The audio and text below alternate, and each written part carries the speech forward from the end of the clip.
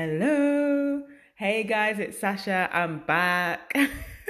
Finally back. It's been a bit longer than I anticipated because life. But I'm back to bring you episode 2 of my podcast.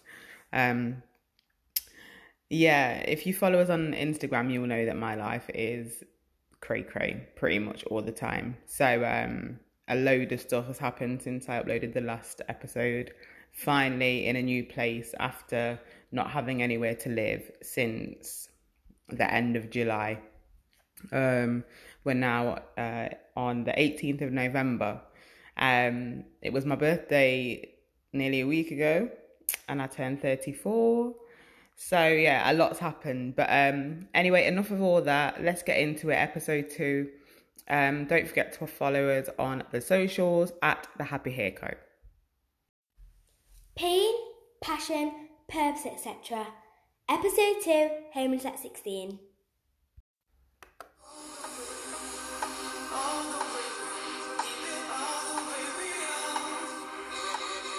Hi guys, welcome back. Sacha Atherton here again. Thank you very much for joining me for episode 2 of How I Turn My Pain into Passion. This episode is called Homeless at 16.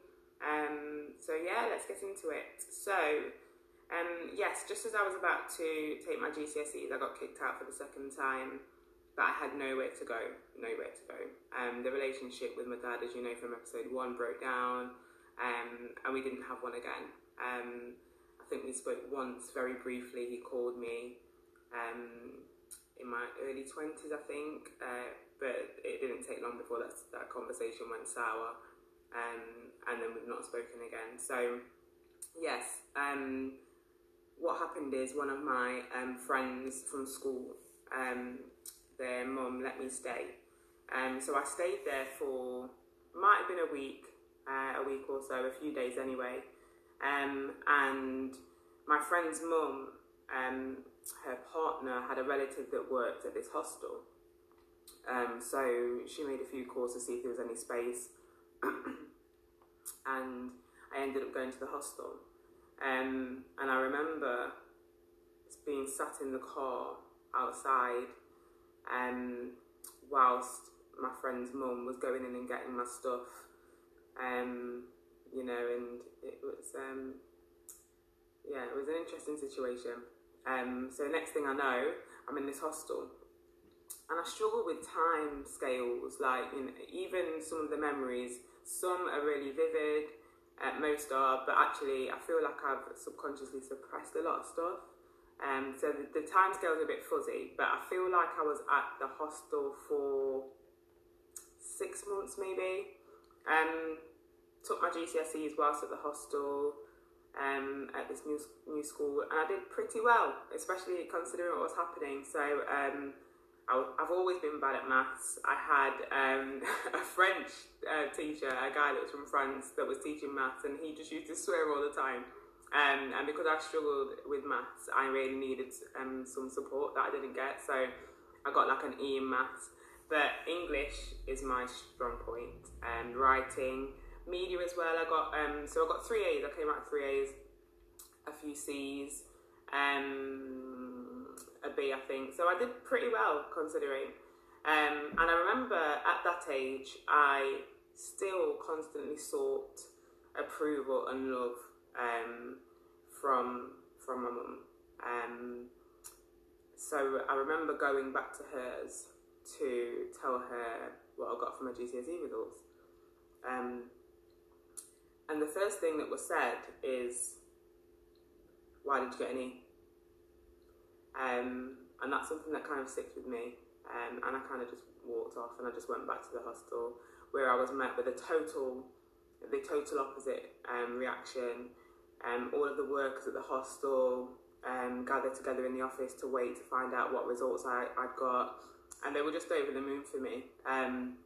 So that was really nice. But obviously I couldn't stay at the hostel forever. So I then went to a bed sit in the St Anne's area of Nottingham, if you know it, which I just wasn't really comfortable with from the start. it was kind of like a community bed sit for young people, homeless. But yeah, I just never felt comfortable being there for multiple reasons. And then an incident happened with some guys that I knew that just turned up at my flat, or whatever you want to call it, and they got quite aggressive. So after I managed to get them out of my flat, I felt like, yeah, I need to get out of this place. So then I put my name down. Obviously I was homeless, so I had nowhere to go. I was living in supported accommodation. I put my name down with Framework, and eventually I got moved to a house that was supported housing for addicts. So now, I mean, you know, during this time, I was just about to start college as well. I left school, just about to start college. I'm now living in a house with drug addicts, alcoholics. Yeah, that was another really challenging, tough time. At that point, you know what, and actually for a while, I was a pretty angry teenager, not child, but yeah, teenager. Yeah, pretty angry about everything that happened, didn't really know how to express it. You'll find it strange now because I'm on YouTube telling everybody what happened to me, but for a very long time, and actually up until recently, I kept everything to myself. And if, you know, one of the main things that I tell everybody is do not keep it to yourself. It's so damaging. All of this was happening and nobody knew. You know, there's people that message me even now on LinkedIn that I used to work with that say to me, oh my goodness, I cannot believe you were going through that around the same time. So yes, the next stage was living with addicts. So that will be the next episode. Please tune in to episode 3, Living with Addicts. Don't forget to subscribe.